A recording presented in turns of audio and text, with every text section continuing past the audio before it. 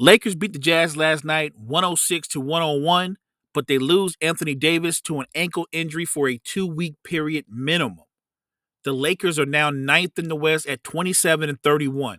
This team has had injury struggles, chemistry struggles, and I think people think there's dysfunction in the locker room and on the court. I also think there's dysfunction in the front office.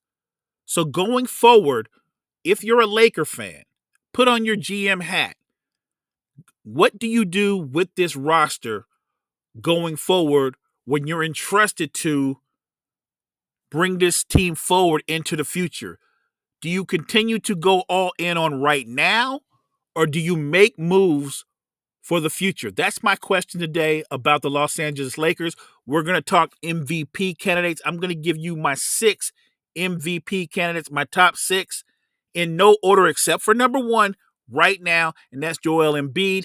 After that, it's fluid. It's the NBA Cypher. Let's go.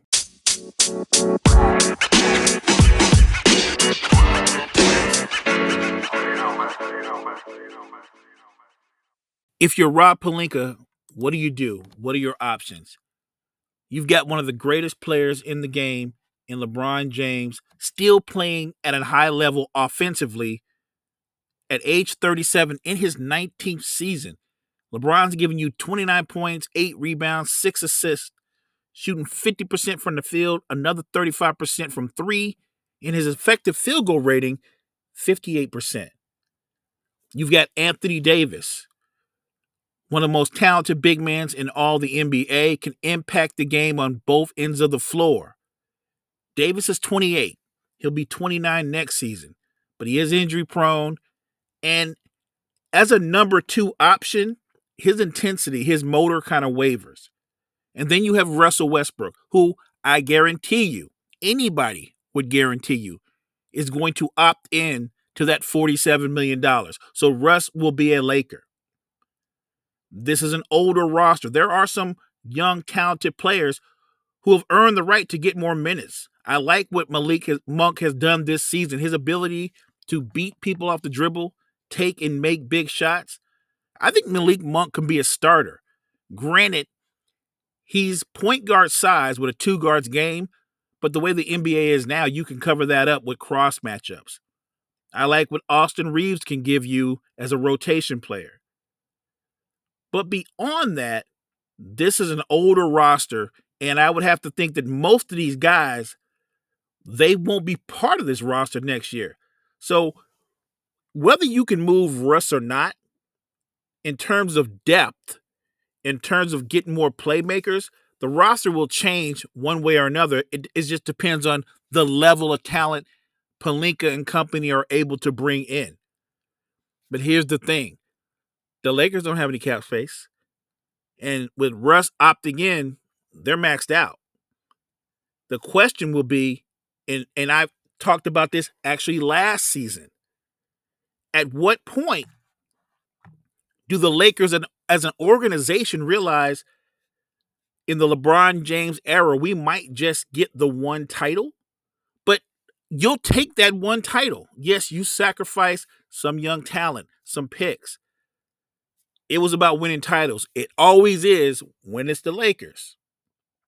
But right now, because Anthony Davis is still in his prime and still has high value, would it not be wise for Rob Pelinka and company to at least think about the possibility of moving Anthony Davis to bring back some younger talent, to bring back more depth?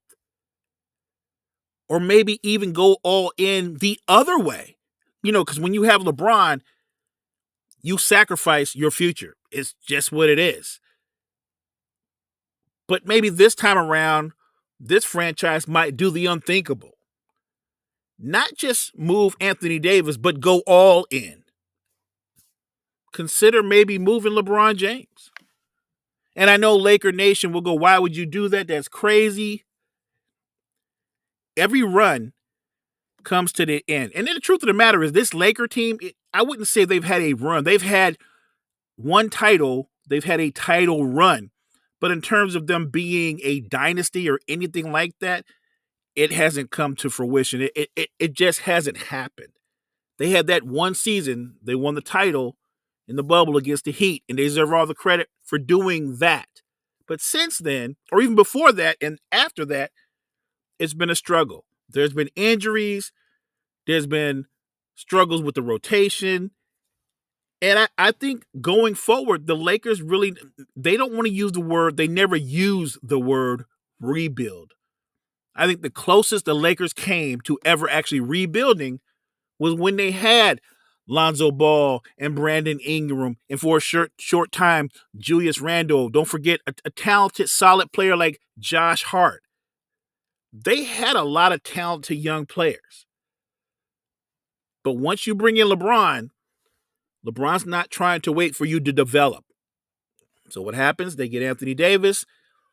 They trade away all those young players and picks. And guess what? They win the title.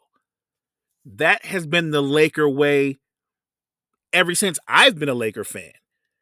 They don't get better by drafting and developing players. They usually improve off of making blockbuster trades.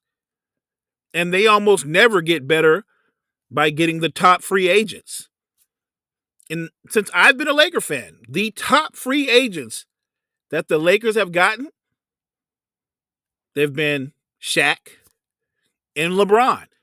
But in between those two, they did not get any of the top free agents. If they improved, it was through trades. I'm saying that to say the most obvious thing. They're in another situation.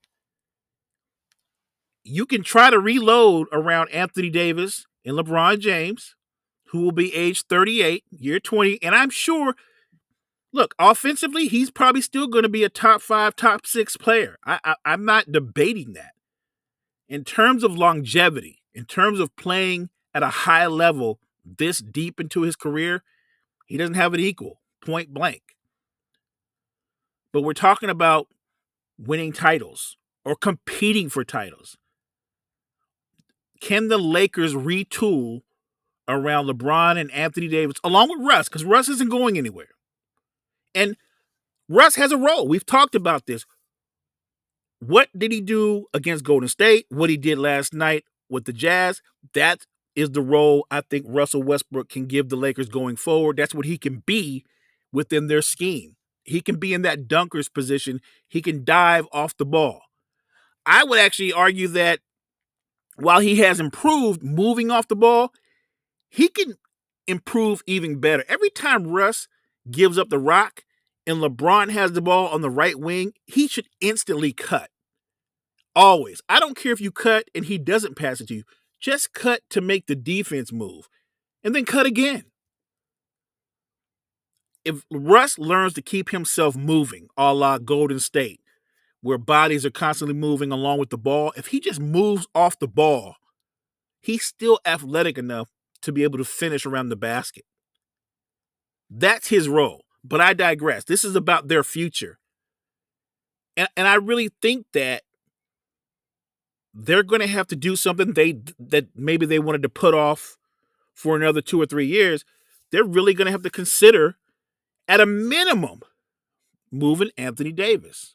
And maybe, depending on the team you make this deal with, this potential deal, if you really want to get off of Russ's contract, maybe you get a third team involved and you can move Russ with Anthony Davis.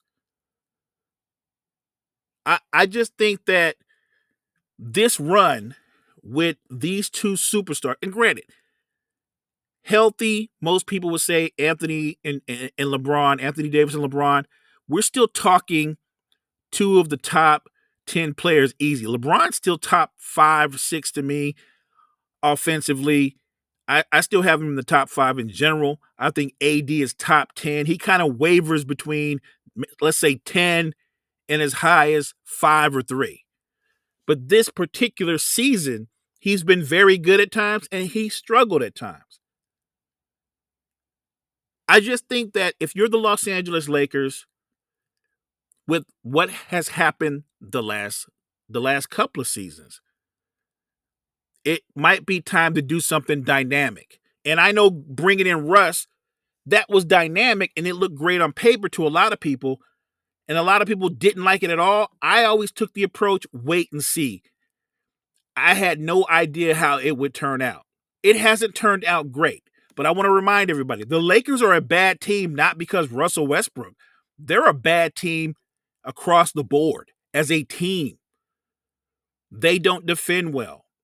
They're terrible in transition defense. They're streaky when it comes to shooting from the three-point line. There are chemistry issues across the board, and they do not have an offensive identity. You don't know what the Lakers are going to do from game to game. Now, that could be put on Frank Vogel to a degree. The makeup of the roster, yes, that's Rob Pelinka.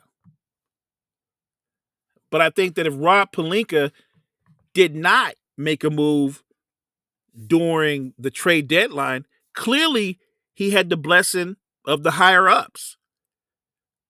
He put out a statement after the trade deadline, me, LeBron James, and Anthony Davis, we're on the same page. We're all in line.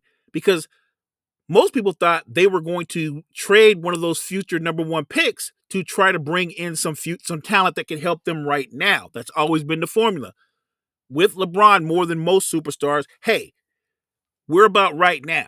And that didn't happen. So when he made that statement, I thought it was interesting that LeBron made a statement saying, basically, that's not true. We're not all on the same page. So there is dysfunction with your superstar and your front office, and that's not good. And your superstar will be 38 next year. And your other star, who's 28, will be 29. But I would argue that the way that he seems to break down from time to time, Anthony Davis physically might feel or seem older than LeBron James. And while he has played well for the Lakers, I'm talking about Melo. Melo will be 38. And I'm not saying that they couldn't still bring him off the bench in spot moments, maybe lessen his minutes. He's playing about 27 minutes a game, maybe bring that down to 20. I don't know if he would be interested in his role being cut that much. But I think with the emergence of Monk, with the emergence of Reeves, along with a solid player like Stanley Johnson, yes, Melo's minutes would be cut. This Laker team, they have question marks going forward for the rest of this season. But I think they even have more question marks in the offseason. So, this is my question again. If you were the Lakers GM, would you consider trading one or both, and I'm talking Anthony Davis or LeBron James? So here it is, guys. These are my top 6 candidates for NBA MVP. I've got Ja Morant. Ja Morant's got the Grizz in the 3rd spot in the West. He's averaging 27 points a game, 7 assists, 6 rebounds, shooting 49% from the field, 33% from 3. And I think that every time you watch Ja, he adds something else to his game. He's a lot more than a slasher or a guy that shatters the rim. I like his float game. I like the way he plays with pace. And I like the way that he's extended his range. I think Ja Morant is going to be a problem going forward. And the fact that he's extending his range this early in his career, that just shows you he stays in the lab. Then you've got DeMar DeRozan. DeRozan comes in at age 32, and he's having his best season of his career. 28 points a game, 5 rebounds, 5 assists, 51% from the field, 34 from 3, and 86 from the line. I know a lot of people say that he's kind of a relic because he doesn't shoot the 3 a lot. I would disagree with that. He's a bucket getter, and his superpower is his ability to get to the foul line. He is one of those scorers that even when he's not having a good shooting night, he can generate offense because he can get to the foul line 10 to 12 times a game. Much love to DeMar DeRozan. Then there's Nikola Jokic, the defending, reigning MVP. And the Joker's season this year is as good as last year. 26 points a game, 14 rebounds, 8 assists, 57% from the field, 37 from 3, 80 from the line, crazy PER, 32.6. And he's carrying the Nuggets. He has them in the 5th spot, minus his 2nd and 3rd best players. So yes, the Joker's going to be a problem going forward in the MVP race.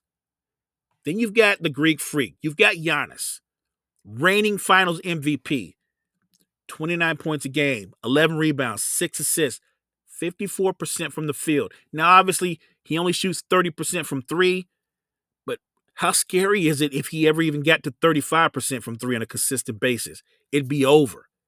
Even with that shortcoming, he is still one of the most dominant players, if not the most dominant player in the NBA right now, because he can still impact the game on both ends of the floor. And while there are guys that are more skilled, I would question anybody who is more willed. The Greek Freak is probably going to be Joel Embiid's biggest competition for MVP, but I think the guy that people are sleeping on, that no one's talking about, is the guy who's on the team with the best record in the NBA, and that is Chris Paul. CP3 is dropping 15 points a game, almost 11 assists, leading the team with the best record in the league, 48-10. And here's the thing.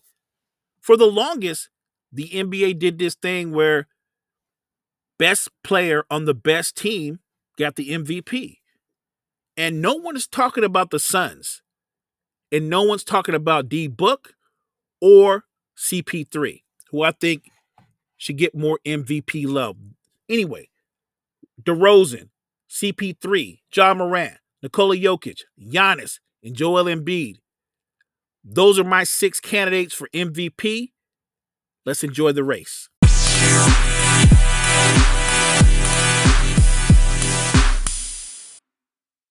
This year's rookie class overall is a solid rookie class, but the two guys that stand out for me are Evan Mobley of the Cavs and Scotty Barnes of the Raptors. Both are already tremendous defenders. Barnes is averaging 14 points a game, 7 rebounds, 3 assists, 47% from the field, versus Mobley, who's giving you 15 points a game, 8 rebounds, just under 3 assists, 50% from the field. What I like about both of them is they can impact the game on both ends of the floor. And going forward, as both Mobley and Barnes polish their offensive games, I think these are 2 future All-Stars as well as all NBA defenders. Let's give a shout out to Josh Giddey, who just had 3 triple-doubles in a row. In his rookie season, at his age, the first to do that in NBA history. Cade Cunningham has come on lately for the Pistons, 15 points a game, 5 rebounds, 5 assists. Not to mention a guy that a lot of people don't talk about, but I like to watch, Jonathan Kuminga of the Warriors.